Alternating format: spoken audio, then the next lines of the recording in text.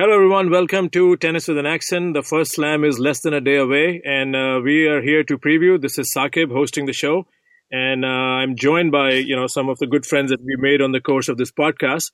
No introduction are really needed if you have listened to our podcast last year. Andrew Burton is joining from Texas. Susie Reid taking time out on a busy day from UK, and Mert Ertunga from Pittsburgh. Welcome, guys. Hello. Hey, Saqib. Hello, everyone. Let's get right into the action. The narrative in the tennis world for the last few months, or actually going back to the Federer comeback last year itself, has been comebacks and stories, and people have taken time off and both tours. And this Australian Open was supposed to be the marquee event where a lot of comebacks were taking place. And unfortunately, Serena Williams and Andy Murray won't be here, but there are still plenty of players who are on our radar, and everybody's intrigued to see what level of tennis they bring in. So, Andrew, who's on the comeback radar, and what are your expectations of some of the big names that are making their first appearance in Australia in a while? I think on the men's side, the number one player that everyone is looking to see how he does in Australia is the former number one Novak Djokovic. Took 6 months off after having to retire in his last match at Wimbledon against Berdik. Was due to play in the Abu Dhabi exhibition event at Mubadala and then to go on to Doha, but wasn't able to compete in those events. Played an exhibition match against Dominic Thiem in Kooyong and a quick hit with Hewitt in the tiebreak tens event. Djokovic moved pretty well in the match that I saw. Backhand looked pretty solid. The most obvious thing that people noted was his service motion had changed, I think, fairly significantly. He's spoken in his pre-tournament press conference that the service motion was causing his elbow the most trouble, and that's the thing that he's been working on.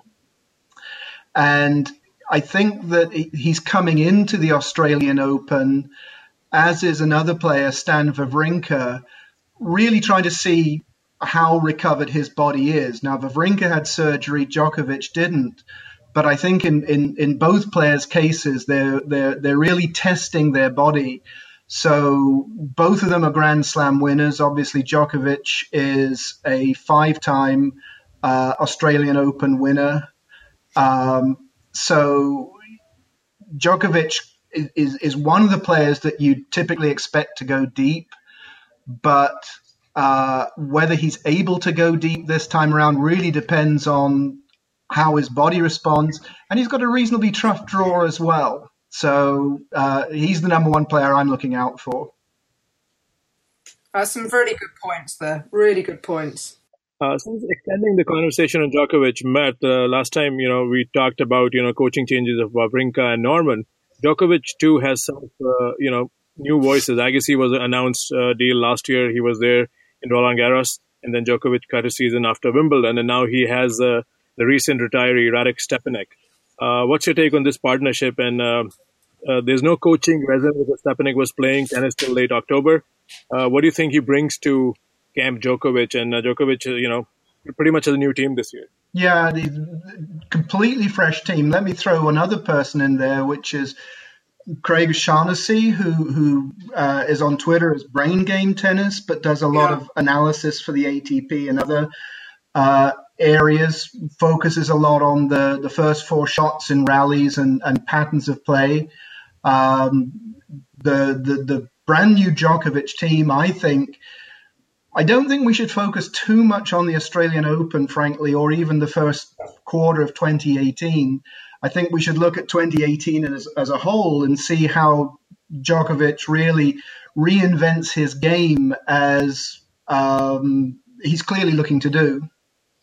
So, Susie, there are other people in Djokovic's half, like Gael Monfils. He's been also away from tour for a while. What do you make of his win in Doha, and how much of a factor he can be in this tournament? Oh my goodness, it's really interesting that you should bring in Monfils so quickly, because for me, he is one of the potential dark horses, particularly in that section. I really am interested in what Andrew had to say about Djokovic, because his section is incredibly open. If you look at that section, there's a question of form, there's a question of people on the comeback, i.e. himself, i.e. Stan, i.e. Monfils, who hasn't really done much in the last quarter of last year. And, on paper, you should be thinking, yes, Djokovic, 6-time winner, he should be coming through. But as we've just said, how much tennis has he actually played at top level in practice prior to this tournament? And Monfils, for me, is potentially someone who could actually put him out of the tournament already in round 2. I really do believe that. Even though there is a 0-15 head-to-head, That's a likelihood. Okay. Yeah, I find some of these comebacks extremely interesting. For me, the Djokovic comeback is more about motivation and how he is going to integrate that completely new team into his everyday life. I think he has brought this holistic method to his team. I think that explains why he's brought Craig on board. And I just hesitate to see whether he's really ready for that full-blooded battle yet. Stan, for me, is a completely different story. I think it's far too soon. I'm going to actually put my neck on the block and say that. He, for me, is at the same stage that Roger was at when Roger tried to come back too early in mid-2016 and ended up obviously taking the time off post-Wimbledon. I think Stan has said, right, I just want to see where my body's at. I don't think he has any expectations at all. And I don't see him lasting more than a round. All right, so Mert, we spoke about Wawrinka and Norman, so that was a conversation we can always go back. And you said that time, Norman, checking out, maybe, we didn't know the extent of the Wawrinka situation, and now we have to follow this. But my question to you is, just to elaborate on what Andrew said, a guy like Djokovic changes his service motion.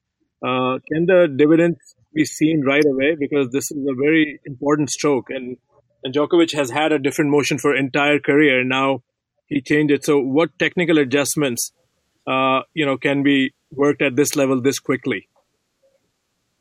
Well, the change on the service motion is obviously made because of the injury, or to avoid further injuries on the elbow.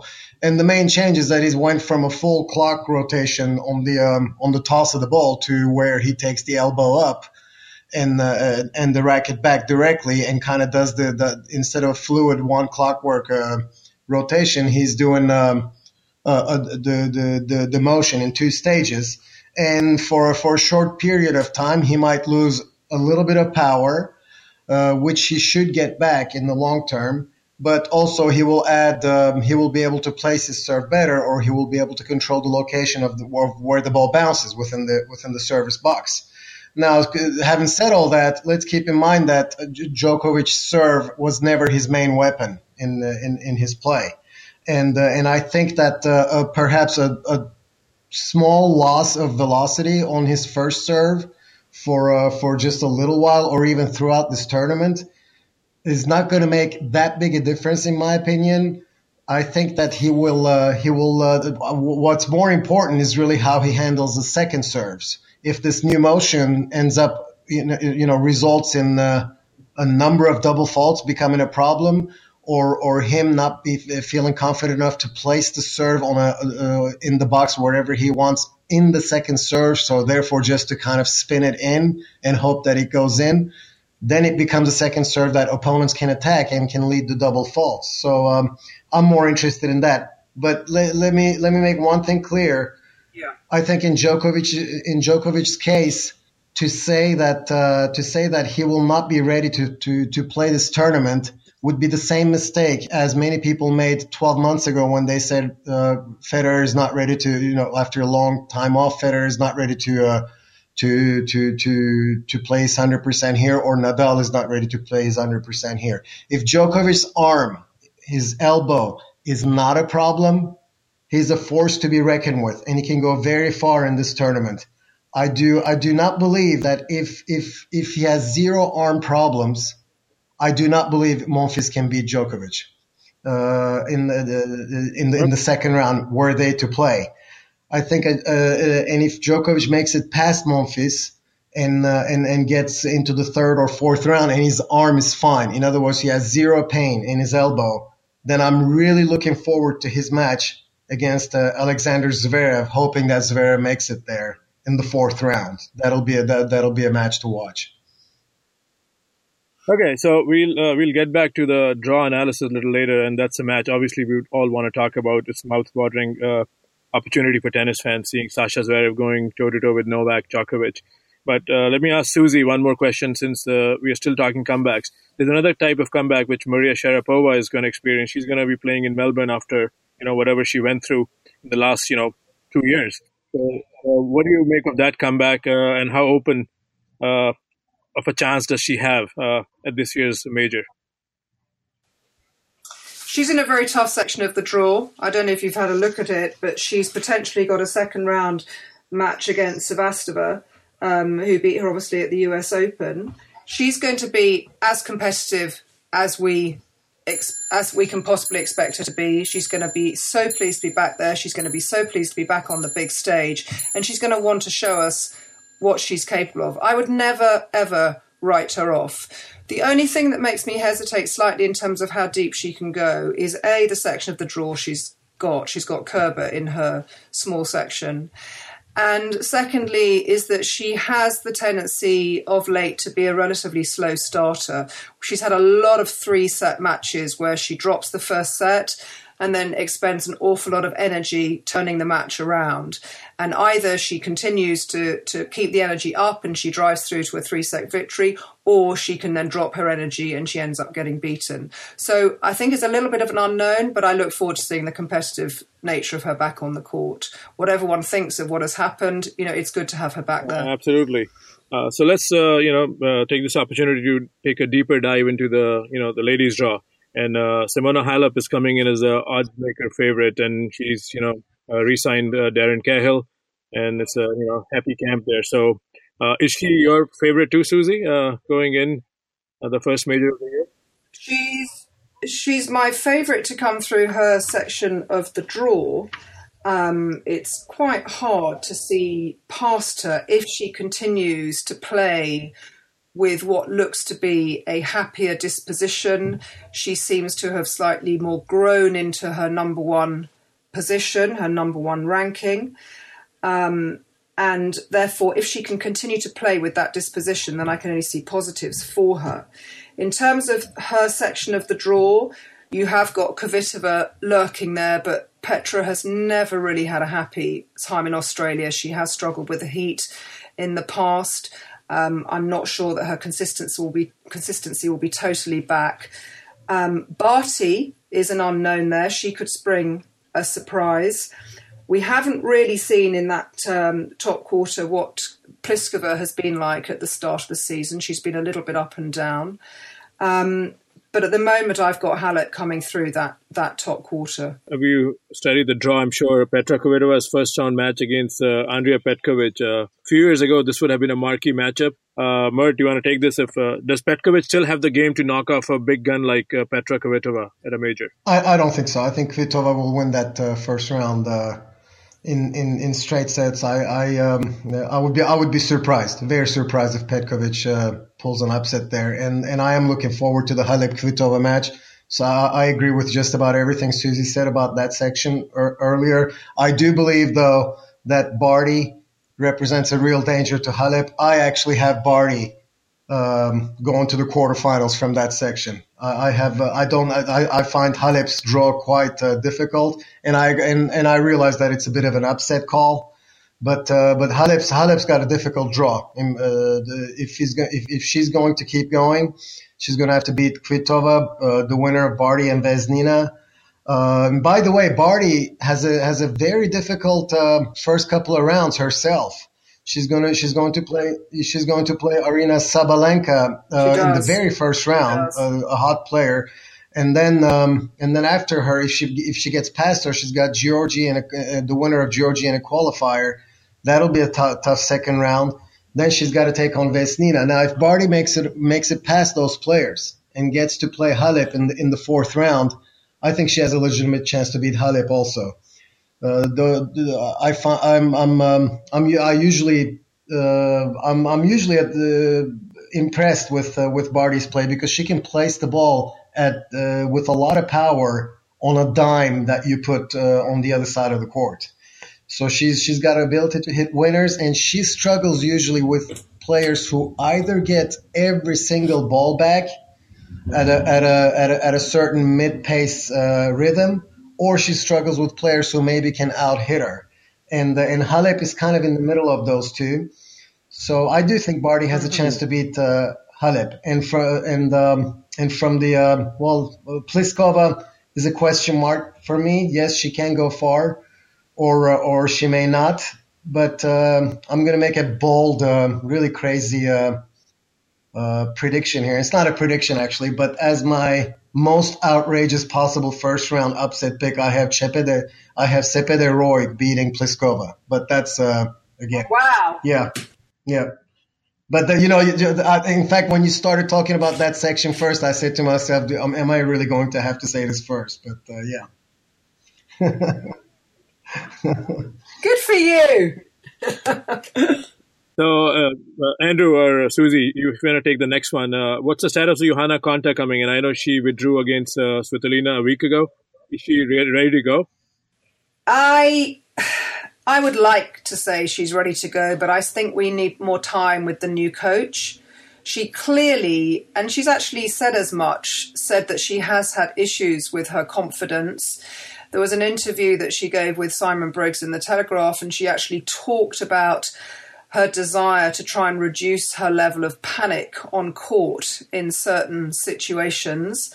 So I'm hoping that, obviously Joyce can help with that, because she got to such a high level with Fissette last year, and then it all collapsed really quite badly over the summer and into the autumn. So I think we're doing some building blocks here with the new coach.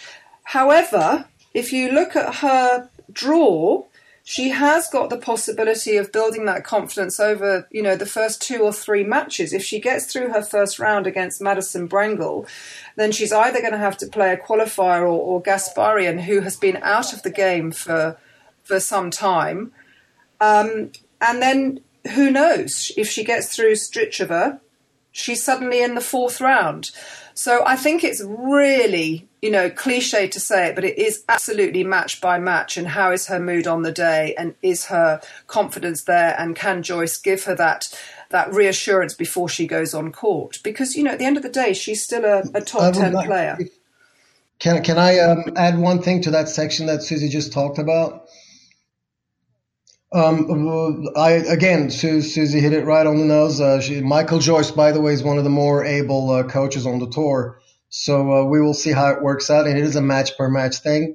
Strikova there is I did mention her earlier, but Strikova is a very dangerous player. Four players like Konta and Pliskova who are hard, flat hitters who try to finish the point early. She's very fast. She gets to a lot of balls. She does have variety on her shots, and she can turn the match into a nightmare for players like Konta and Pliskova. So if Konta can make it past, I think she will make it past Brengle. But if she can make it past her second round and then beat Strikova in the 3rd round, I think that step-by-step process that Susie just talked about becomes a lot easier. Okay, Mert, let me ask you one more thing on this section with Pliskova and Konta. If the courts are playing as fast as last year, and let's include even Halep in this, so who does this help out playing style-wise? Yeah, it helps out Konta, it helps out Pliskova, and it helps out Barty if the courts are fast from that section. It does not help. I don't think it helps Halep in that question. It might even hurt her against Kvitova if the courts are that fast. Andrew, let's talk about Garbiñe Muguruza. She won Wimbledon last year. How do you fancy her chances, and what are your expectations purely for her the first major of the year? Well, Muguruza, and this is going to sound really strange, but she reminds me, at least in terms of her the outcomes in tournaments of a player like Stan Wawrinka, which is, when she gets to the quarterfinals and beyond, she can be an absolute contender, but her level is so up and down that if you're a big Muguruza fan, and I really enjoy her game, just seeing her make her way through the first rounds is something of a challenge, although she doesn't have a huge draw in the first couple of rounds, but then she's got Radwanska, lurking at the round of 32 stage. What she also has, so when I was hearing the discussion of Konta and confidence, I was thinking, well, what about Angelique Kerber, who had this fantastic 2016 and then sort of completely dropped off the radar screen in 2017, but came back to win one of the warm-up tournaments in Sydney just before the Australian Open. And so she's now, possibly coming in with a little bit of renewed confidence. But a few places below her on the draw sheet, you've got Maria Sharapova. So that's a potential marquee matchup in the first week in this section. In the rest of the draw, you've got possibly, one of the tournament dark horses, Caroline Garcia from France, who had a tremendous end to the season, a big run to the tour finals. Madison Keys, who made it through to the US Open final, kind of dropped off the radar a little bit towards the last part of the season. So a lot of really quite intriguing matchups in that section. Interesting comparison there with Stan Wawrinka. Let's revisit this, week's time if Muguruza, goes deep and starts, playing like her ranking. So Susie, do you see Radwanska going through and actually keeping the date with Muguruza, or you think the Pliskova twin, Christina, you think she has a say? I know we've talked about her in the past. She's very talented. You think she has a game to knock off Aga? I think that Radwanska actually will come through that because her movement is much, much better. I think that Karolina's movement is better than her twin, Christina, and I think that Aga's movement is better than the twins as well. I think that Aga will play Garbina. I think one thing I'd like to add to what Andrew said about Garbina is that it's very hard to bet against her, even though she seems to come in to slams, sometimes seemingly not quite fit or maybe slightly off kilter. She obviously struggled with the heat in her warm-up matches, and then she seemed to aggravate her thigh injury. But I can remember when she came into Wimbledon and people were not quite sure about her fitness and her preparation and her injury status. And she ended up winning it. So it's quite difficult to bet against her. I've got her coming through all the way to the fourth round. And then I have got, as Andrew said, this blockbuster match against Kerber, who I do see beating Sharapova. And that could be a very 50-50 match, I think, Kerber against Garbine. And it's the only reason that I've got Kerber coming through that match is because of her streak that she's currently on, where she has just demonstrated that she has gone straight back to that 2016 form. Goodness knows what Wim Fissett has done with her in the pre-season work that they've done, but she has come back a different person. Like you said, rightfully, it is the section, to look for. It's a lot of talent loaded with, potential matchups. So it's going to be interesting to keep an eye on this section.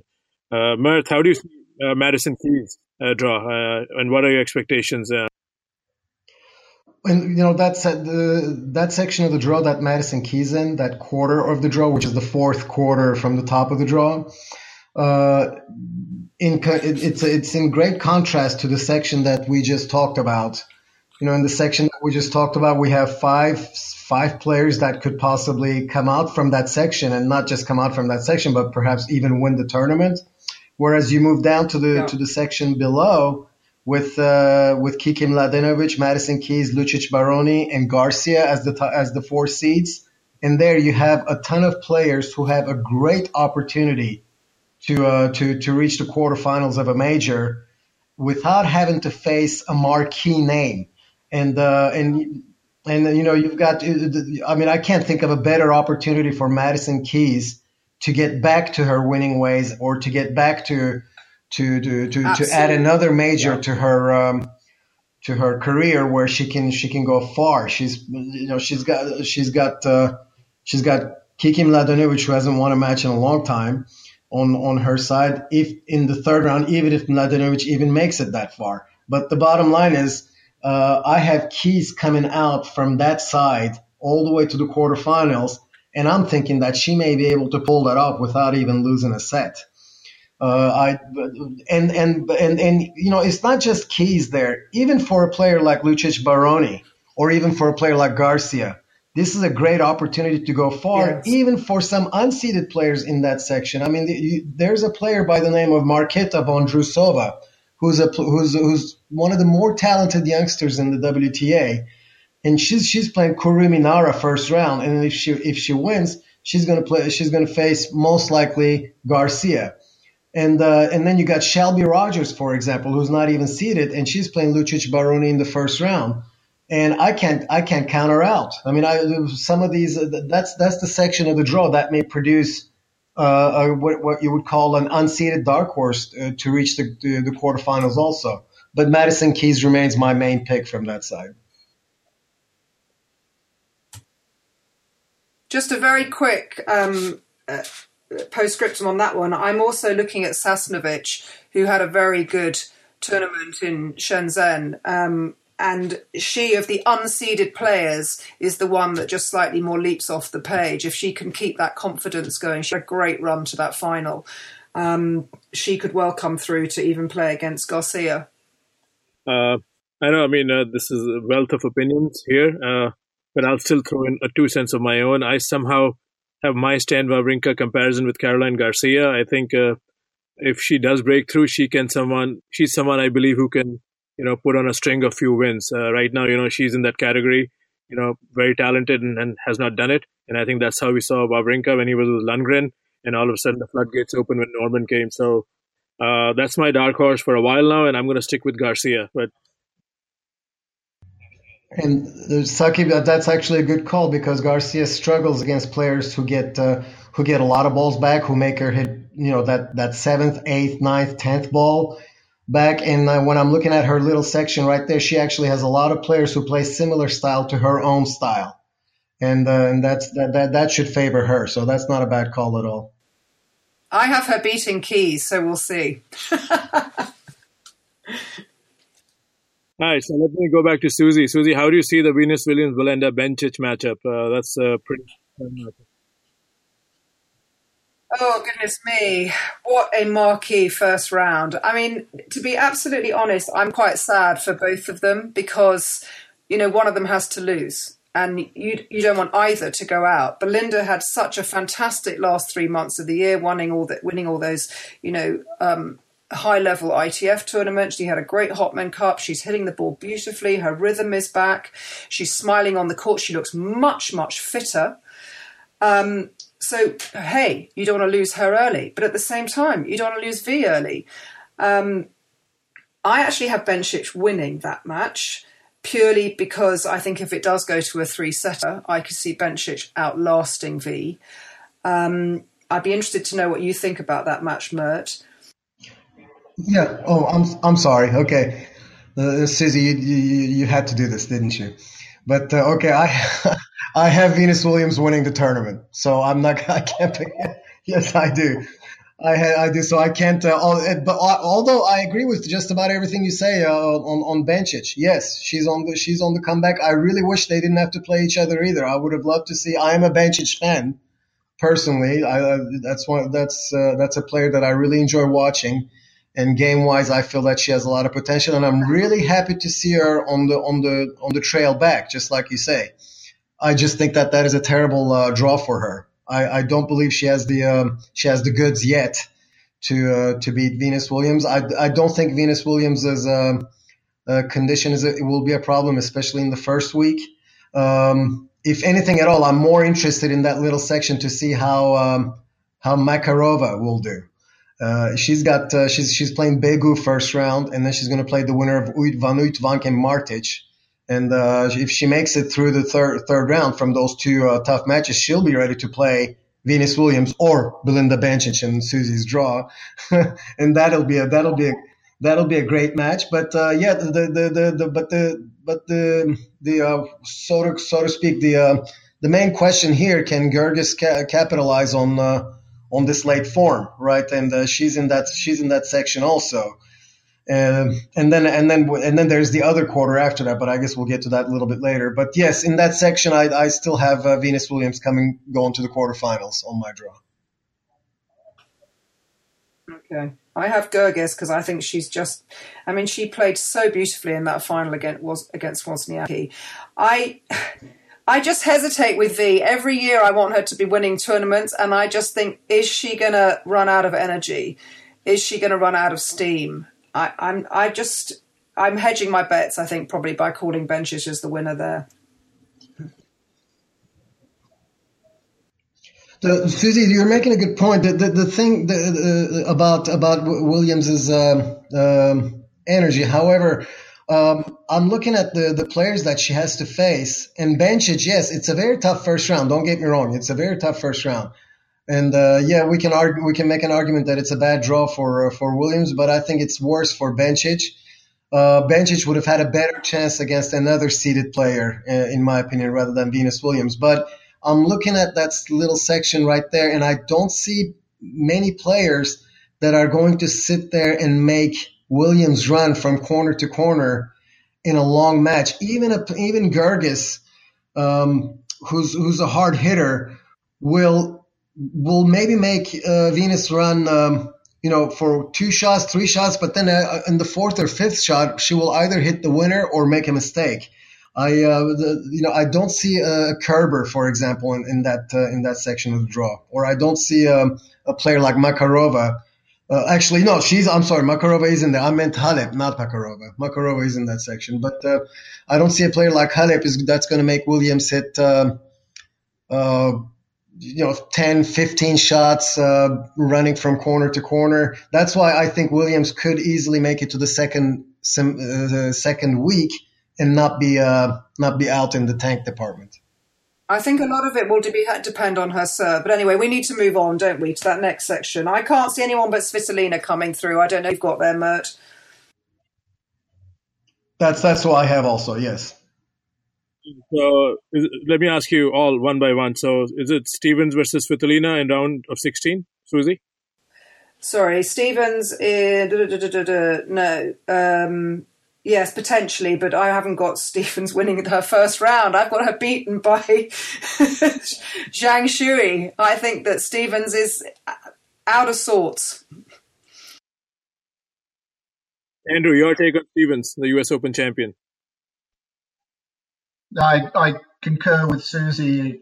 It's hard to see her going deep, but she's had a tough draw against someone ranked just outside the seeds. So that's one of the matches to look for in the first round. Yeah, I'm in the same boat. I think Stevens' first challenge is to make it past the first round, and she's got a tough player. Zhang Shui is indeed a tough player. I don't have Stevens advancing to the 4th round to play Svitolina either. I actually have Jennifer Brady, but that's a completely again, I made a completely wild pick there because Kasatkina is the seeded player from that area. Sure. Next section brings us to the matchup of generation with Schiavone going against Ostapenko. How do you see that one, Mert? The first round match. Okay. And is it a section that she's expected to dominate, giving her opponents could be Kontaveit in the round of 32? I see Ostapenko winning that one. Yes, I think Ostapenko has a good draw. She, in my opinion, she could not have asked for a better draw. So she would. I don't think she even has to play her best to make it to the fourth round there, except the only player of danger that I see posing for Ostapenko, and it's only because it's a bad matchup for Ostapenko, but will that player make it that far, is Alexandra Krunic. If Krunic can upset Kontaveit in the first round, because they're playing each other, that's a great first round match, by the way, in my opinion. But if Krunic upsets Kontaveit and gets to play Ostapenko in the third round, she's the only one in that section, in my opinion, that could give her trouble. But Ostapenko is in the fourth round in my draw. I've gone out on a limb and I have got Krunic beating Ostapenko because I just wonder whether she's going to lose her patience against her. She seemed very impatient in her prep tournaments leading up to the Australian Open. I know that Annabelle Medina wasn't there. I'm not quite sure what that coaching situation is actually at the moment, Mert. Can you enlighten us? Because she wasn't there for her prep tournaments, but she's now arrived. Is she going to be in her box? No, that's a good question. I'm not up to date on that either. Because I felt that she was very impatient, and whether that was just because of her mindset at the time, but if she is impatient like that against someone like Krunic, she will be completely unravelled. Okay, so let's take a gradual move to the next section with the actually still part of the section, Cibulkova and Coco Vandeweghe as the two seeds. Susie, you see Timea Babos challenging Coco Vandeweghe, who's been one of a positive players since Pat Cash came, and is she the favorite to come through this little section? She is for me. She wasn't particularly impressive at the Hopman Cup, but I take some of the Hopman Cup results with a pinch of salt. I think she really does have the big game to go deep into this tournament, and I've got her going all the way to the quarterfinals. Suarez Navarro has, it's not a comeback for her, but she's been very up and down. Monica Puig still doesn't seem to find any consistency. Samantha Stosur the same.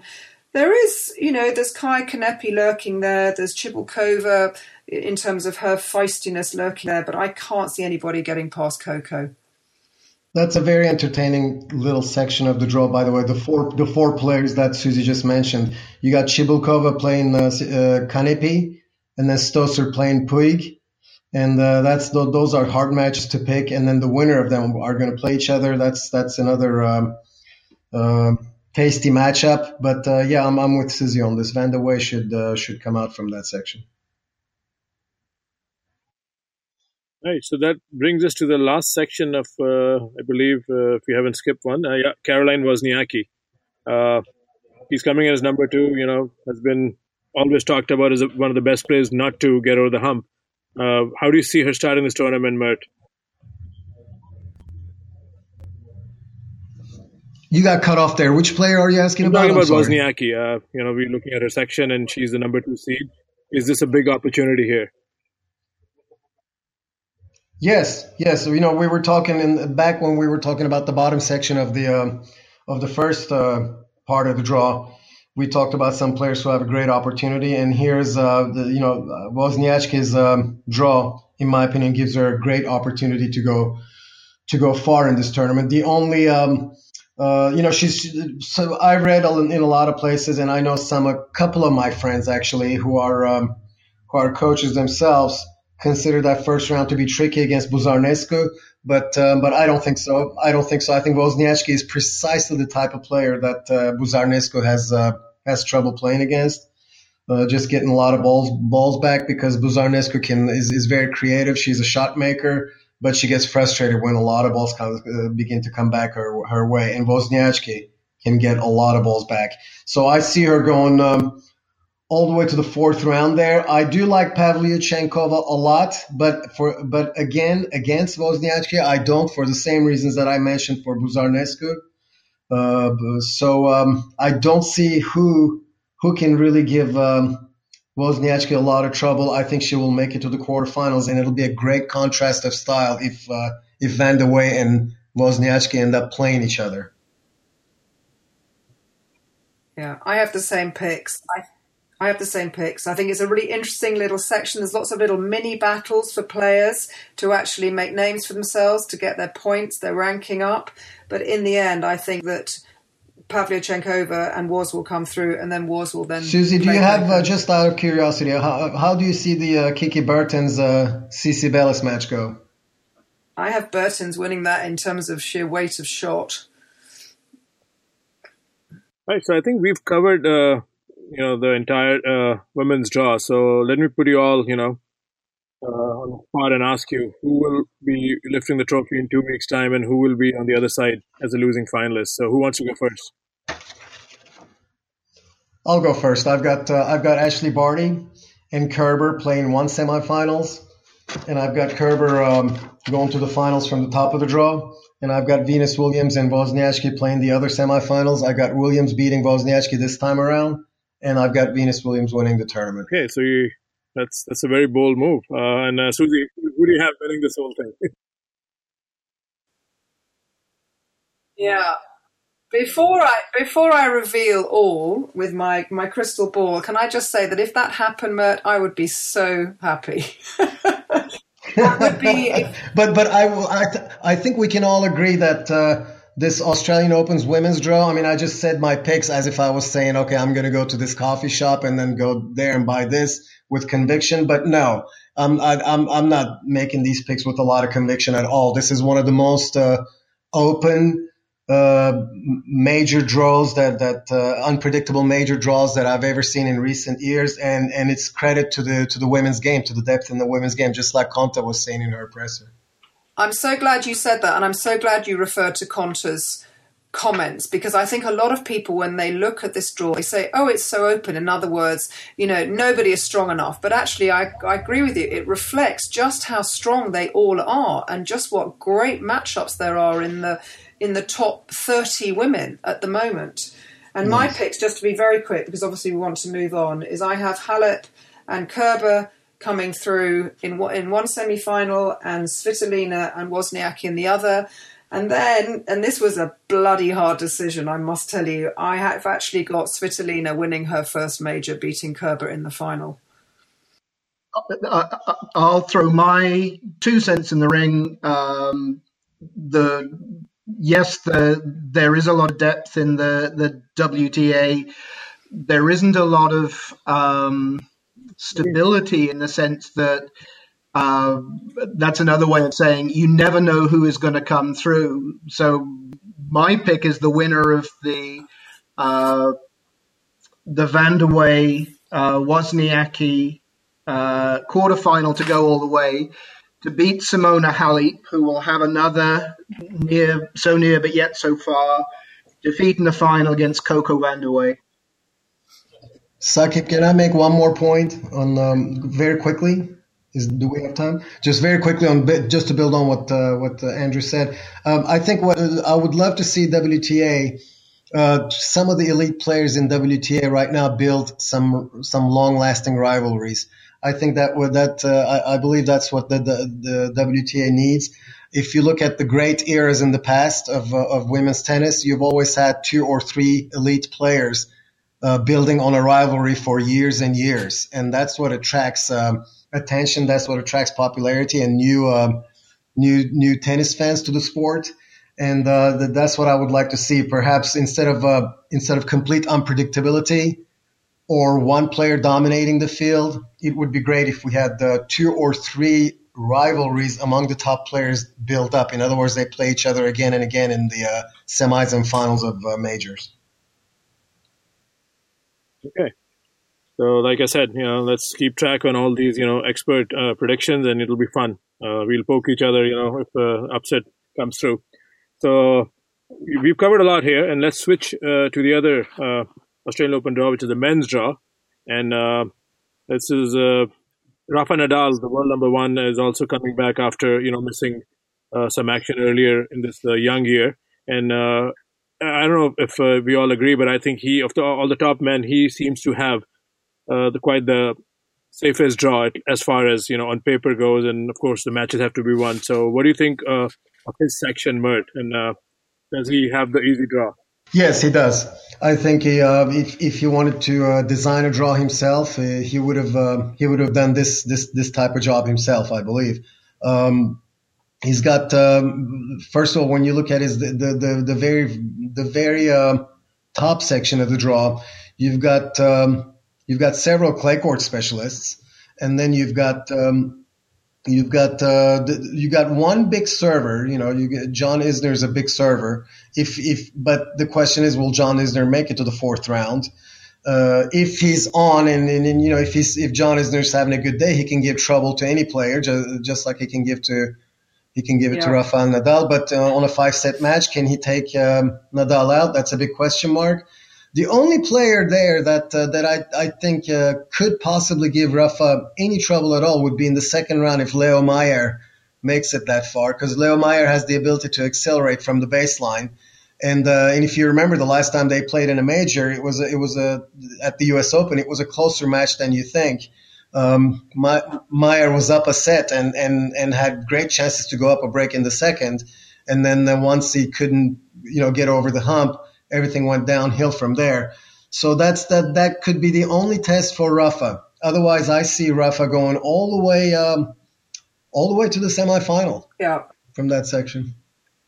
I'm going to throw one player into the mix there that you didn't mention in that eighth of the draw, which is Diego Schwartzman, who has the best return statistics, at least on second serve, in the men's game at the moment.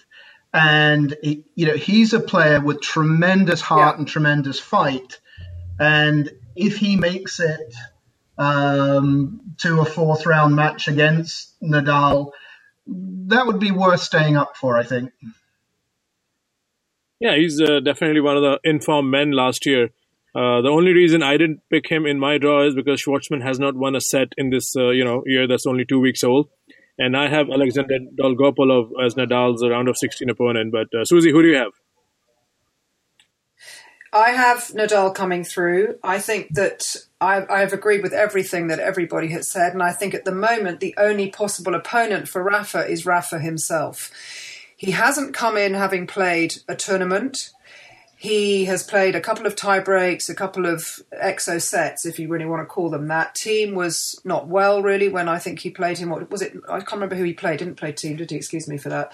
But I think that unless he is really rusty, he will come through that section. So I think the only person who can beat Rafa is Rafa. If he suddenly starts hitting the ball short, if he suddenly isn't able to do as good lateral movement as he usually is because of his knee, then he'll be found out.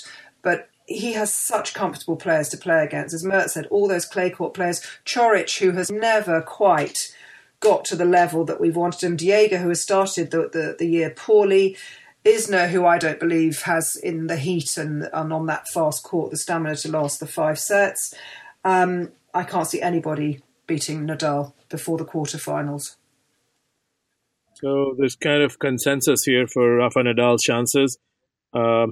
And he's his projected opponent in the quarterfinals is Marin Cilic. So, Susie, how do you see that section of Cilic and Carreño Busta? Do you see them keeping their matchup, or do you see some upset? Well, I must tell you, I have Cilic being beaten by Gilles Simon.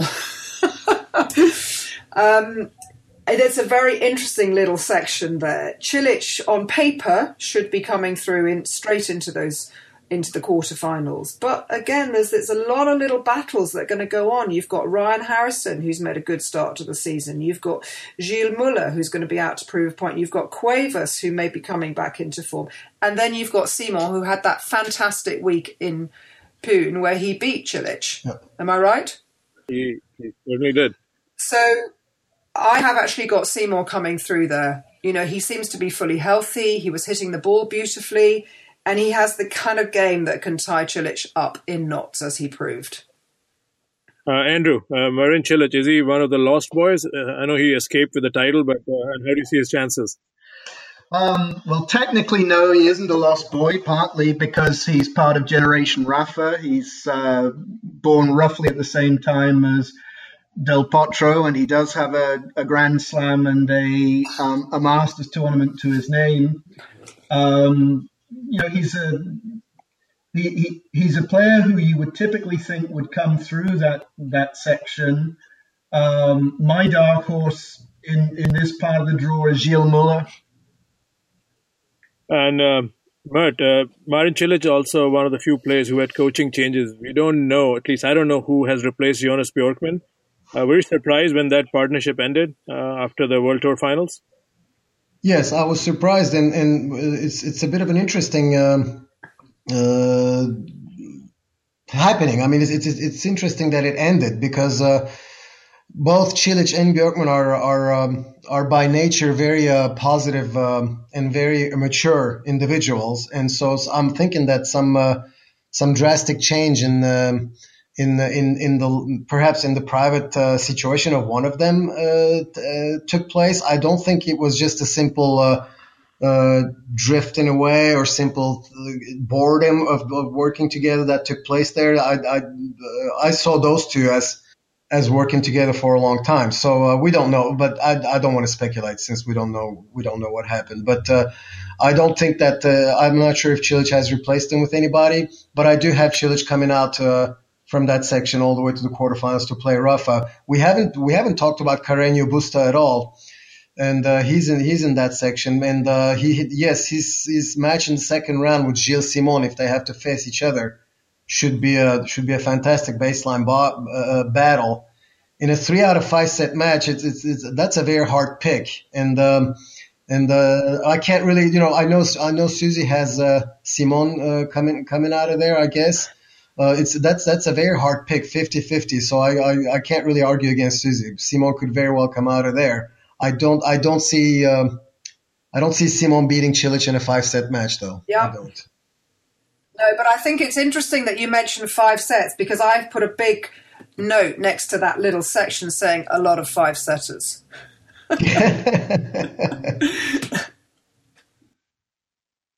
All right, so Andrew, let's progress ahead of the next section, which could be a potential semifinal opponents for Cilic-Nadal group. And this is spearheaded by the number 3 seed, Grigor Dimitrov. And he's been talk of the town for a lot of right reasons of late. He's been winning. And how do you see, his first week shaping up? And will he keep the date with Andrei Rublev, the man who put him out of the U.S. Open, or is it David Ferrer?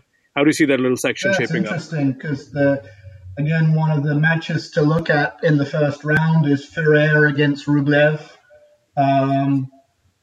Both of them potentially going to grind each other down. You never bet against David Ferrer in those circumstances.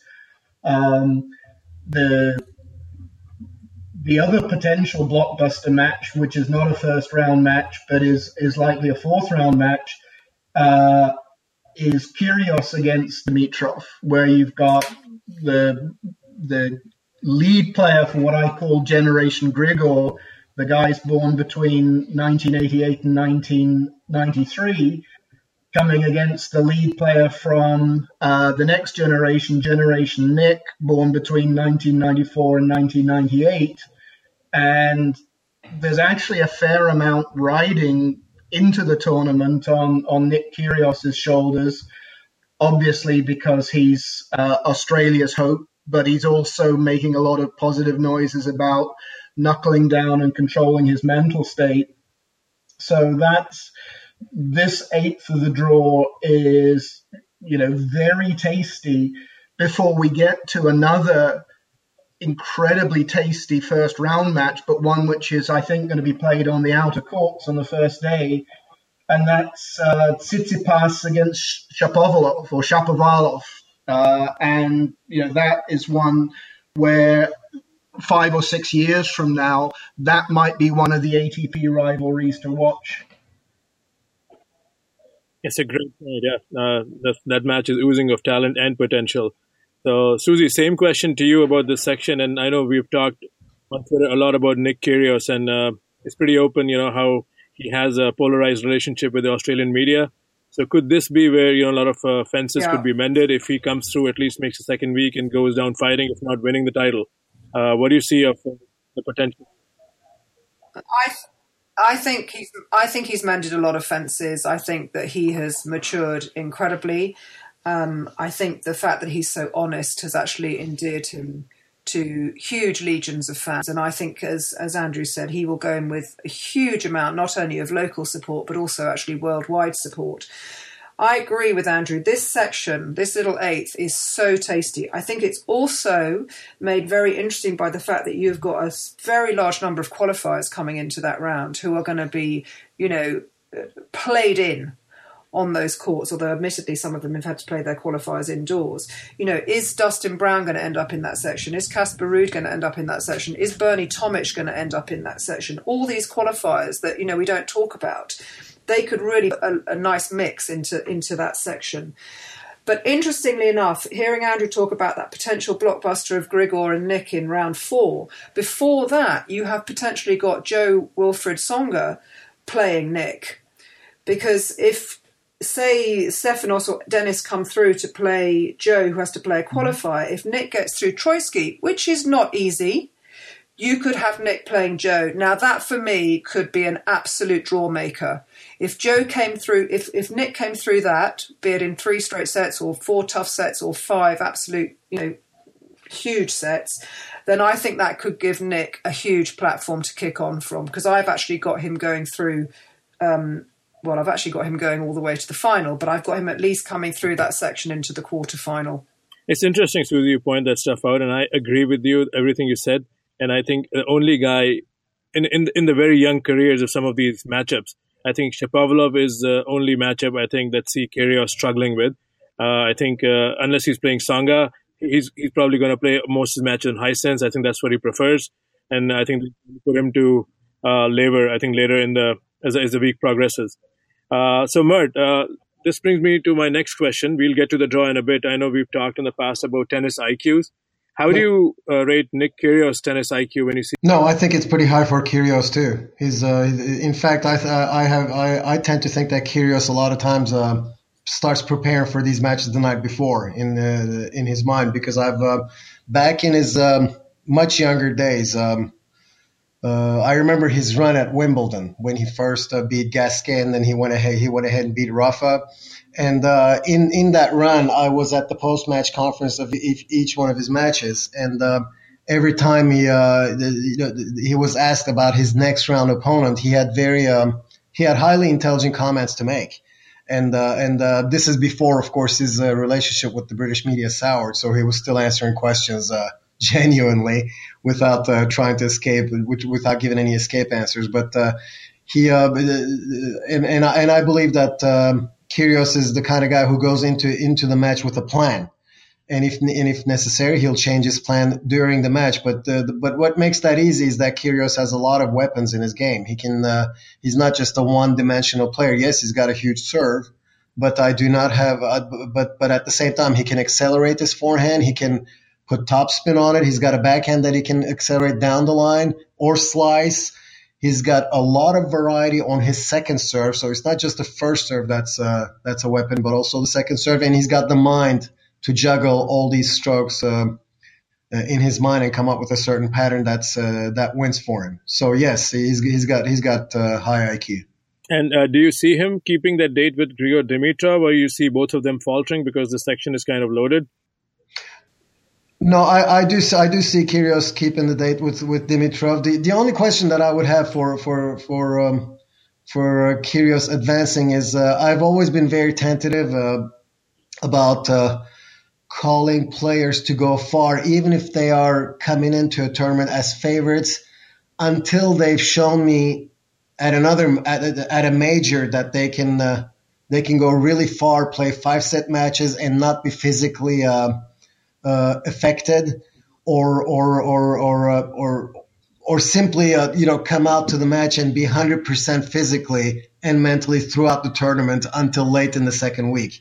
And with Kyrgios, I have not yet to see that in a major. So that's the only question mark that I've got. If he ends up playing a tough match against Troitsky, for example, and then plays Tsonga and plays a grueling 5-setter, or one of the younger guys and plays a grueling 5-setter, and then has to go out and face Dimitrov, I'm not as sure about his chances as I would be if he were to reach that stage with just a straight sets win over the previous opponents. That's a good point. And also there are question marks about that knee, which does seem to react at times. I mean, he obviously had fluid on it at some point during the Brisbane tournament. Now, if he can keep that under control, then yes, yeah. Right. So Kyrgios and Dimitrov, actually, this is his section. His projected quarterfinal opponent is supposed to be, I think, Jack Sock proceeding. I have put Luca Pui in there. Again, I'm backing the horse that I believe has a lot of talent. Andrew, how do you see the other half of this section, and who do you have making the cut? Gosh, this may be the weakest eighth of the draw. Anderson comes in with a lot of confidence after his US Open performance. I think one of my favorite players to watch is Kohlschreiber, but he's beginning to get a bit long in the tooth. Jack Sock actually has a challenging first round match against Sugita, who is a pretty solid player, although ranked some way out from the seeds.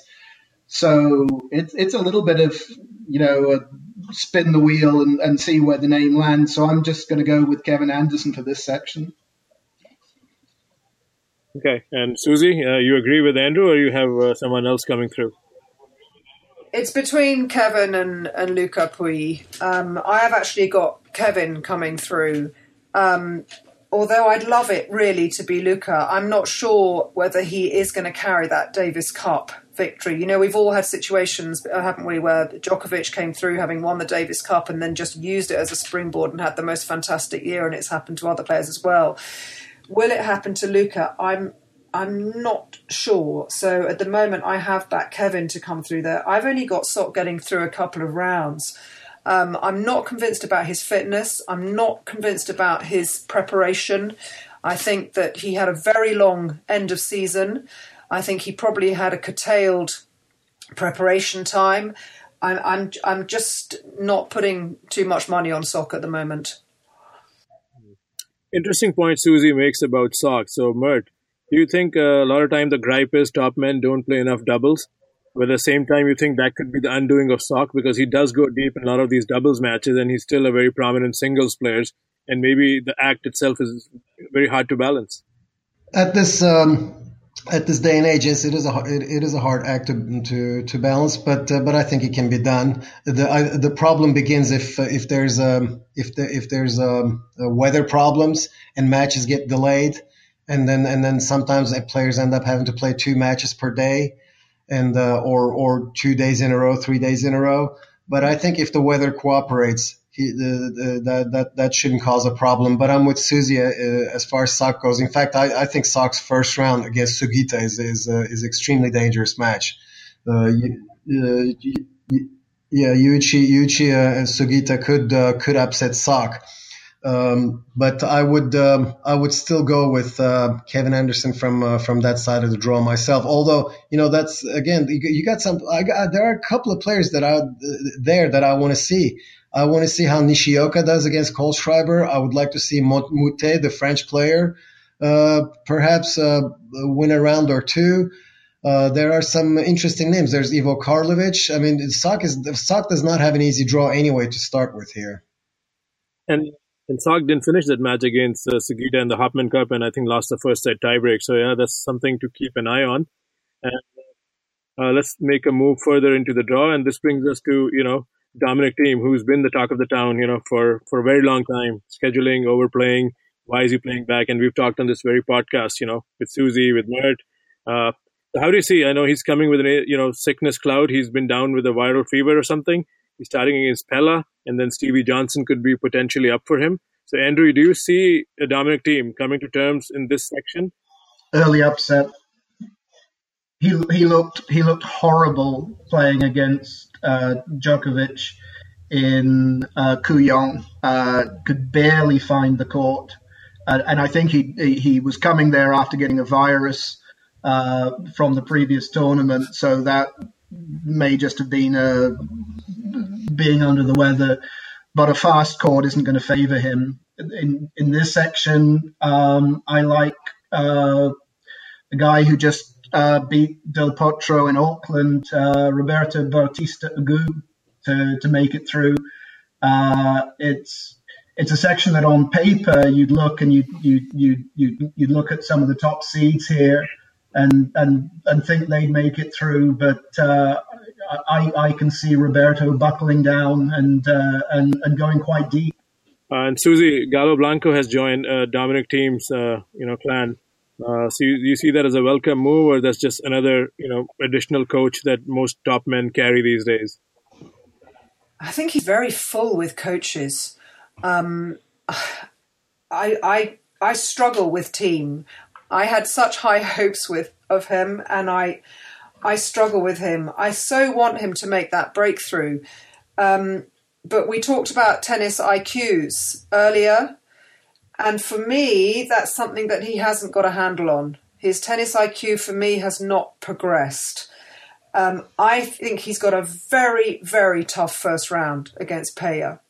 Peja will just scurry and run like a terrier and get everything back and give him no time. And I could see that being a potential first round upset.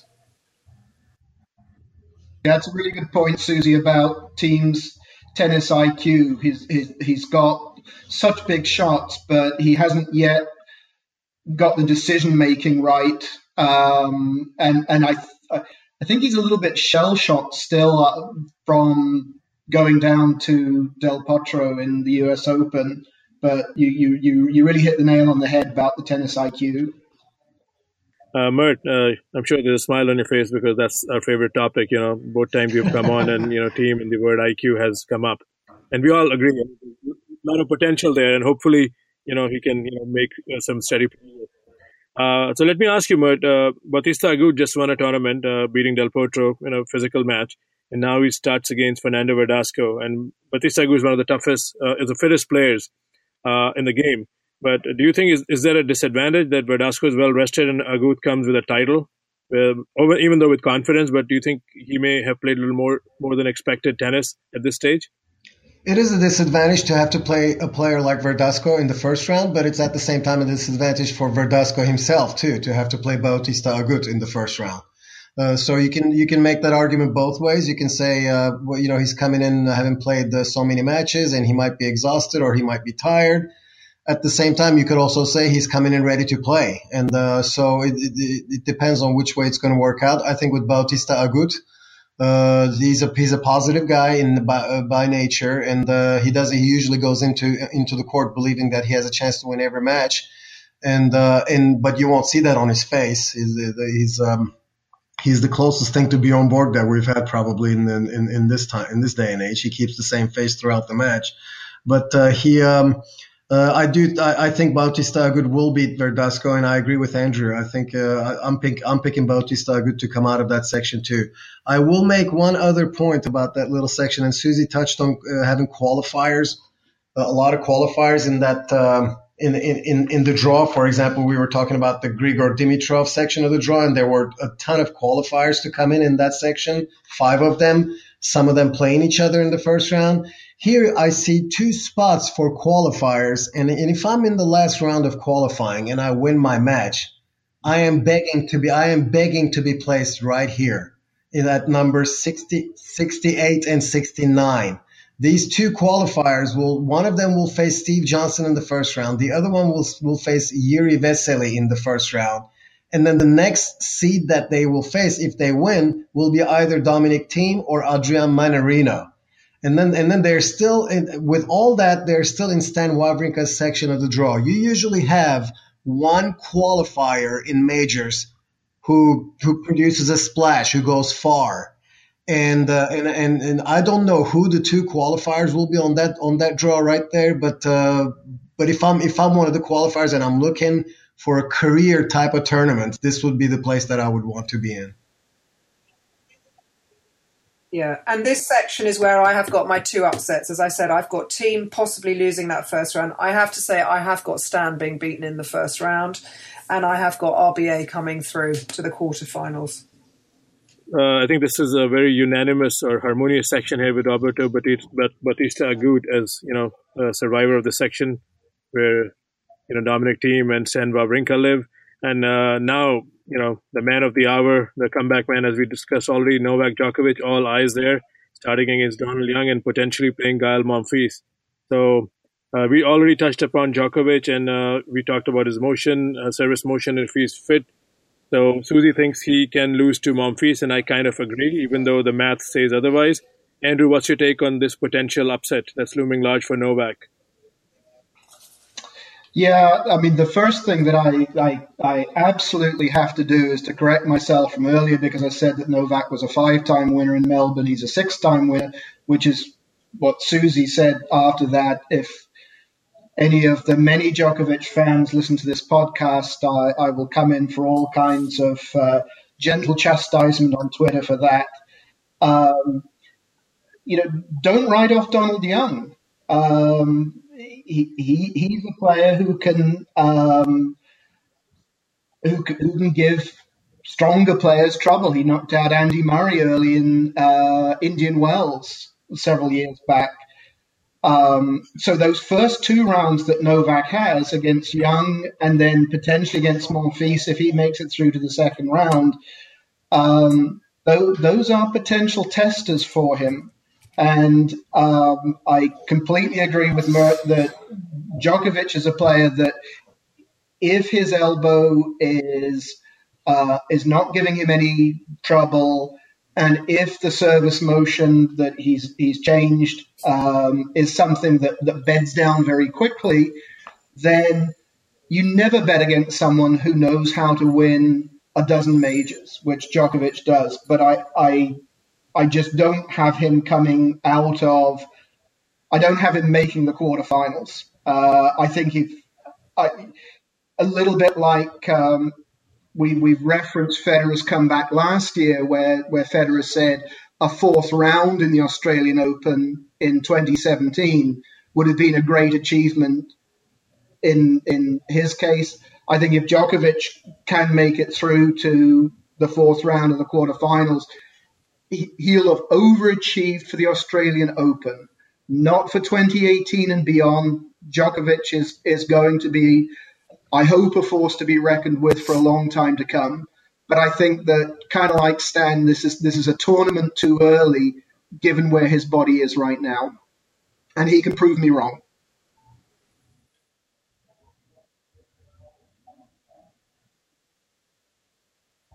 Yeah, of course, all eyes will be on Novak. So let me ask you this, Susie. I kind of agree with you that Monfils can test Djokovic, but I have a feeling when these comebacks happen, like even in Federer's case, because the comparisons are going to grow louder as Novak keeps winning. Federer played some really iffy matches against Noah Rubin and Melzer last year at the Australian Open. So do you see that moment coming against Ramos Vinolas? Because if that happens, that can become a very tricky match if Djokovic is losing rhythm in that kind of a matchup. I have Jared Donaldson actually coming through against Ramos Vinolas. So that's just that's thrown your question. I'm sorry. It's interesting. I think that the way that Djokovic plays compared to the way Federer plays, it's difficult to get a comparison in terms of who Djokovic has got in the draw. He hasn't got anyone who's going to really blow him off the court. I think it's going to be more about match stamina. And I can remember when Federer had his comeback, he said that he had actually played 26 match sets against various people, Luca Pui among them, in Dubai.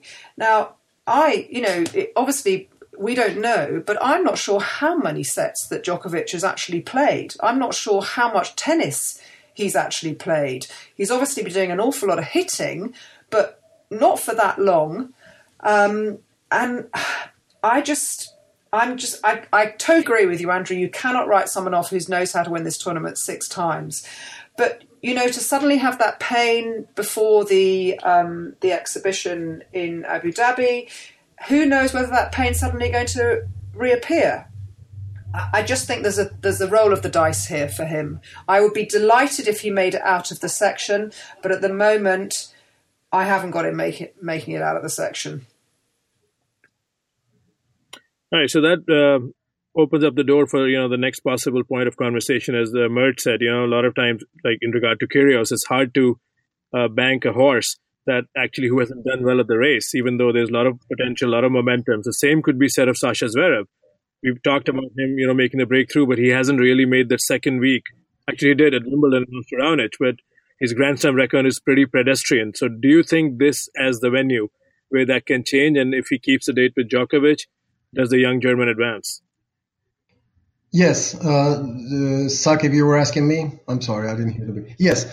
I think this is his chance to prove that he can, because if you look at his little section there, I don't see any players that he will have trouble with in the first round or in the second round. He will play his brother if his brother makes it past Chung. And that is Medvedev perhaps, but the two brothers should play each other in the third round, and that's a tricky matchup when two brothers play each other, even though one might be having a much better career than the other. It's you don't have that mental edge with your brother as the better player that you may have with another player who's not a member of your family. So that's a tricky matchup, but I do believe that the only true opponent, or the only really big barrier that stands in the way of Alexander Zverev is Novak Djokovic, and that's a big if. Again, let me reiterate: if Novak has zero pain physically, in other words, if he doesn't have physical pain, I am really looking forward to that fourth round match between Djokovic and Zverev. So can I just butt in there? So do you have no thoughts of Chung or Kokkinakis doing any damage there? Because Chung possible, yes. Chung could beat Misha Zverev. I have Chung beating Misha Zverev and playing Alexander Zverev in the third round. But that's as far as I got him going. And I do not have Kokkinakis beating Medvedev. I actually have Medvedev beating Kokkinakis. Okay, interesting. That's a very interesting matchup. I have Kokkinakis there purely after Medvedev won this tournament. So I thought, he could be maxed out physically. Another great section to keep an eye. So let's progress yes. in the draw. And we have David Goffin, who's, Susie and mine, favorite outside of the big names. And we think this could be his breakthrough moment. And Mats Wilander, a lot of people have backed him. How do you see Mert, David Goffin, in this tournament, especially now with the draw is out? How visible is he, in your opinion, to go far? Yes, I back Wilander on this one too. Me too. I think Goffin. I think Goffin will go to the quarterfinals there. That's who I picked, and I'm a little bit baffled that Goffin constantly gets underestimated for what he has accomplished. He's one of the at this point in the ATP Tour, he's one of the toughest baseline ralliers that we can see, and he's got a distinct style of playing from the baseline, which is to hit balls early, to flatten them out, to be able to accelerate cross court and down the line on both wings, be able to spend a lot of time on the baseline or inside, and he's extremely quick. He returns very, very well, which is going to be an advantage on fast courts. I'm assuming that the courts are going to play like last year, and I don't see I don't see anyone taking him out. Well, people are going to say, well, what about Juan Martín del Potro? Yes, Juan Martín del Potro, and I'm a fan of del Potro, but I think del Potro has a tough draw. I'm not 100% sure that Del Potro will make it to the fourth round. So I think Goffin has a clearer path to the fourth round, and by the time whoever his opponent is, from that Berdych, Deminor, Khachanov, Pair, Del Potro's little section there, whoever his opponent is that gets to the fourth round is not going to be as fresh as Goffin. I got Goffin going to the quarterfinals. Okay, I mean, the only thing that I have to add, I've penciled Goffin as well, is a few more marquee matchups. Berdych is probably going to be a bridge too far for Deminor, but what a start of the season he had. And then you've got another of the generation next, Francis Tiafoe against Del Potro. Del Potro looked pretty gassed at the end of his match in the Auckland final against Bautista Agut. So a little bit of an opening there for Tiafoe. Yeah, I think this is again a section where a lot of big names live, and I personally have Thomas Burdick playing Goffin in the round of 16. I think I agree with Andrew that Yes. Del Potro, his fitness, especially in back-to-back weeks, could be a question mark, and I think Khachanov will make him, work hard for his points. Del Potro probably will win this match, and I think Burdick could be, a tougher task at that point. Susie, how do you see, if you see any different of the outcome of the Goffin and Del Potro section? No, I have Goffin coming through. I do actually have Delpo beating Burdick, but I don't have Delpo going any further than that because I agree with Mert. I think that he's going to have 3 very tough matches to get there. Players like Tiafoe, they can absolutely catch fire in round 1, and that could easily be a 4-5 setter. So I think by the time he's got to the 4th round, Delpo, he's going to be struggling. And that brings us to the very last section where, the defending champion, Roger Federer lives, and he's writing new books on how to fight time and father time, and I don't know what's more surprising last year, that he won the Australian Opener's comeback, or a year later he's the overwhelming favorite. So Mert, how do you see Federer's section, and is he the man to beat in this round of in this section? Yes, he's the man to beat in the tournament actually, but in this section definitely. I don't him too, for especially in the early part of the section, in his little section there from Gasquet all the way down to Roger. He probably could not have designed a better draw if you were to give the draw to him, at least to make it to the 4th round, where he could have a bigger challenge if Sam Querrey makes it, or if Milos Raonic. Also, again, same thing there. If Raonic is physically fit and he gets to the 4th round, having put in his pocket 3 good matches, then yes, he could give Federer some trouble. But at the end of the day, I've got Roger coming out to the quarterfinals from that section of the draw. So Susie, let's talk about Milos for a while. I know this guy, along with Kei Nishikori, have been the face of injuries in the last few years, and they have made many comebacks. And what do you think is the case, or your expectations for Milos this time? He lost to De Minaur, I think, in Brisbane, and how far you see him advancing here?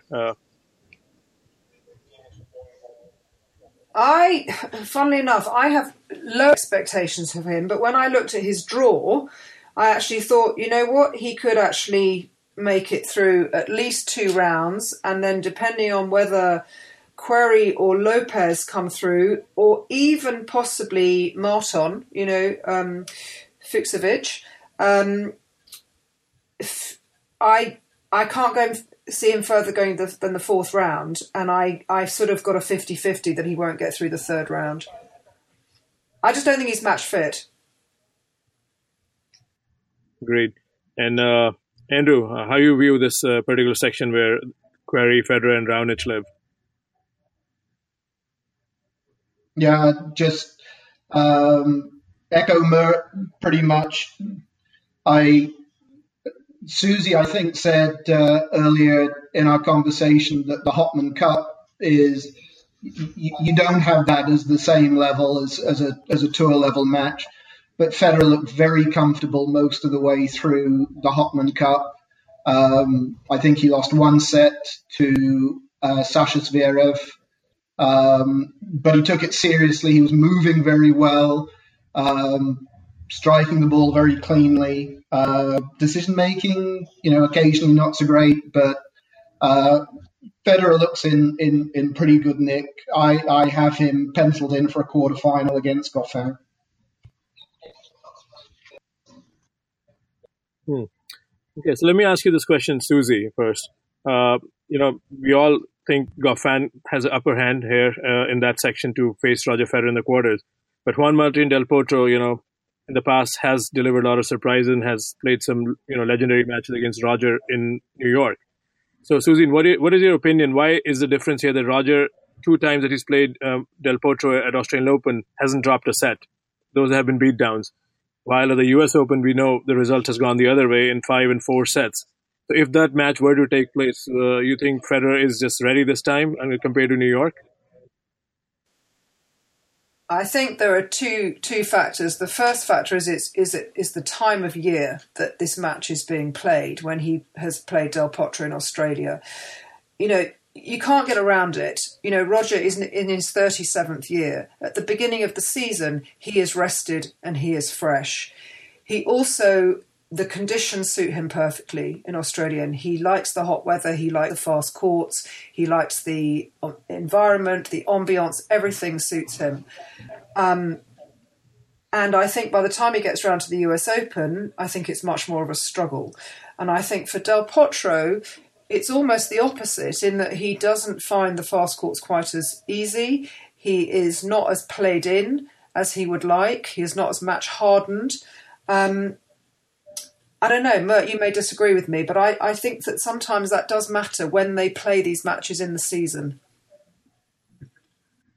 Yes, it does matter. I slightly disagree with you on the surface speed, because I believe Roger plays just as well on the U.S. Open's fast surface, and in fact one of his losses against Del Potro that Saki was talking about came in 2009. That's 5 years. That's after the 5 years that Roger won U.S. Open in a row, and but that 5-set loss against Del Potro in the 2009 final was a completely different story.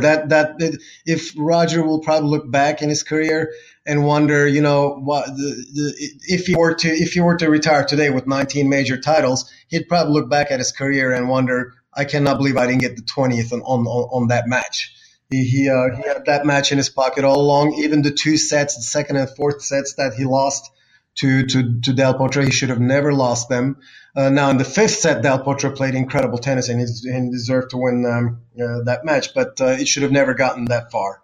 And I think the time of the year being fresh, yes, it makes a difference for Roger. But the 2 times that Roger lost to Del Potro at the U.S. Open, in the second loss, last year's loss, I totally see your point. Yes, Roger was perhaps tired, and he's in his older age, and he did not play well. I mean, I don't know if he was tired or not, but that match, that whole tournament, actually, the U.S. Open, Roger did not play well. Well, I still think he was suffering with slight back issues.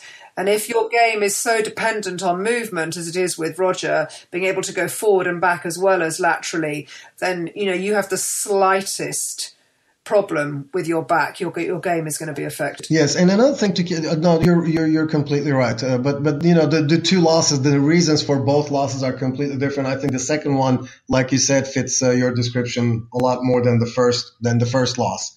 But I will also say this: I've noticed I don't have the head-to-head matches in front of me between Del Potro and Roger. But as far as I remember, and this is completely from the top of my head, whenever Roger suffers a loss against Juan Martín, if you look at the next 5 to 6 matches, they're heavy, convincing wins for Roger. And I just think that they're a bit wake-up calls. I do, and that's another reason why I don't see Roger losing to Juan Martín, even if they were to play here. But I don't think they will. Okay, that brings us to the prediction time, Mert. Who's going to win this thing, and who's going to be the losing finalist on the men's side?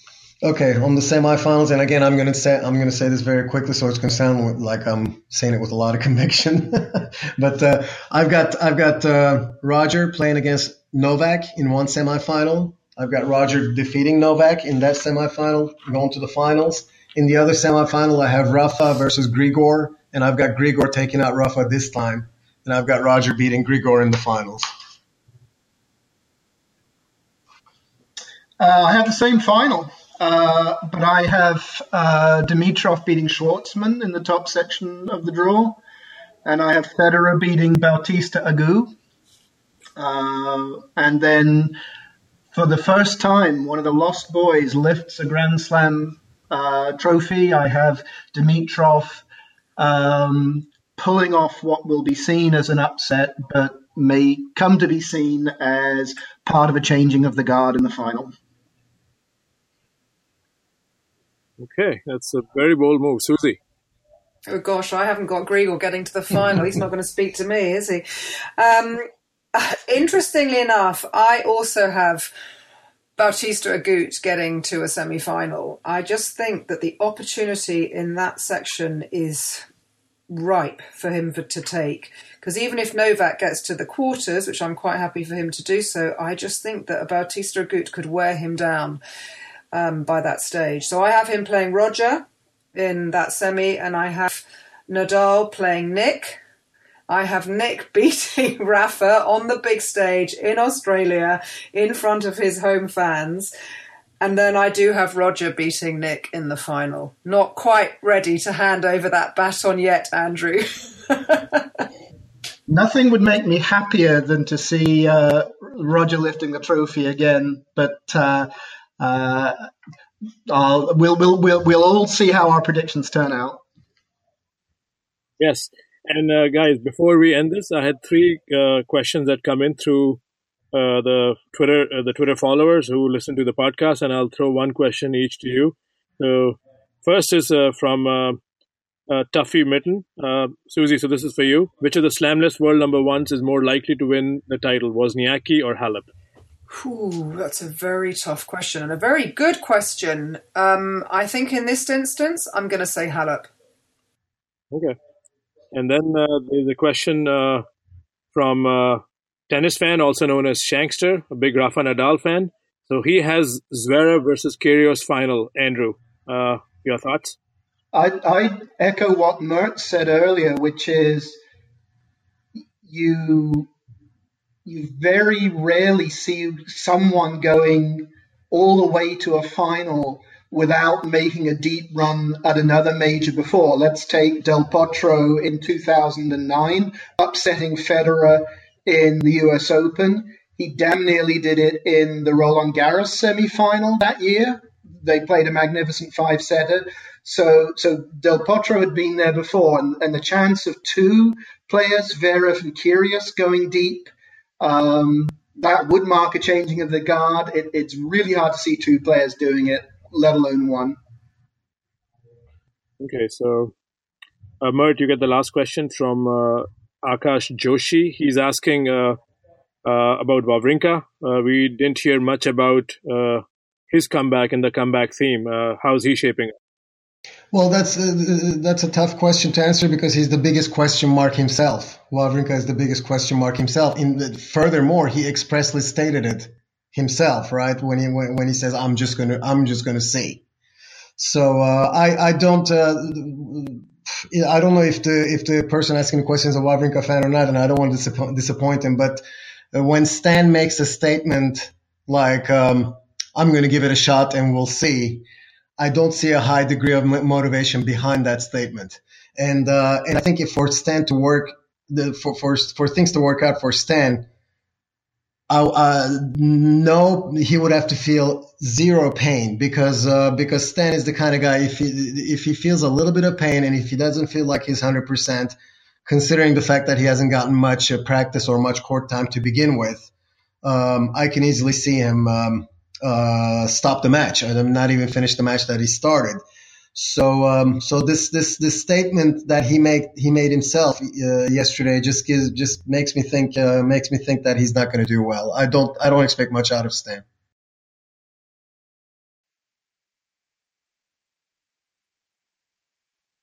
Okay. So on that note, I think we have covered a lot of grounds, 45 minutes roughly each of WTA and ATP. Thanks all for joining, and hopefully, people give it a listen and enjoy, as the slam is just less than a day away. Thanks, guys.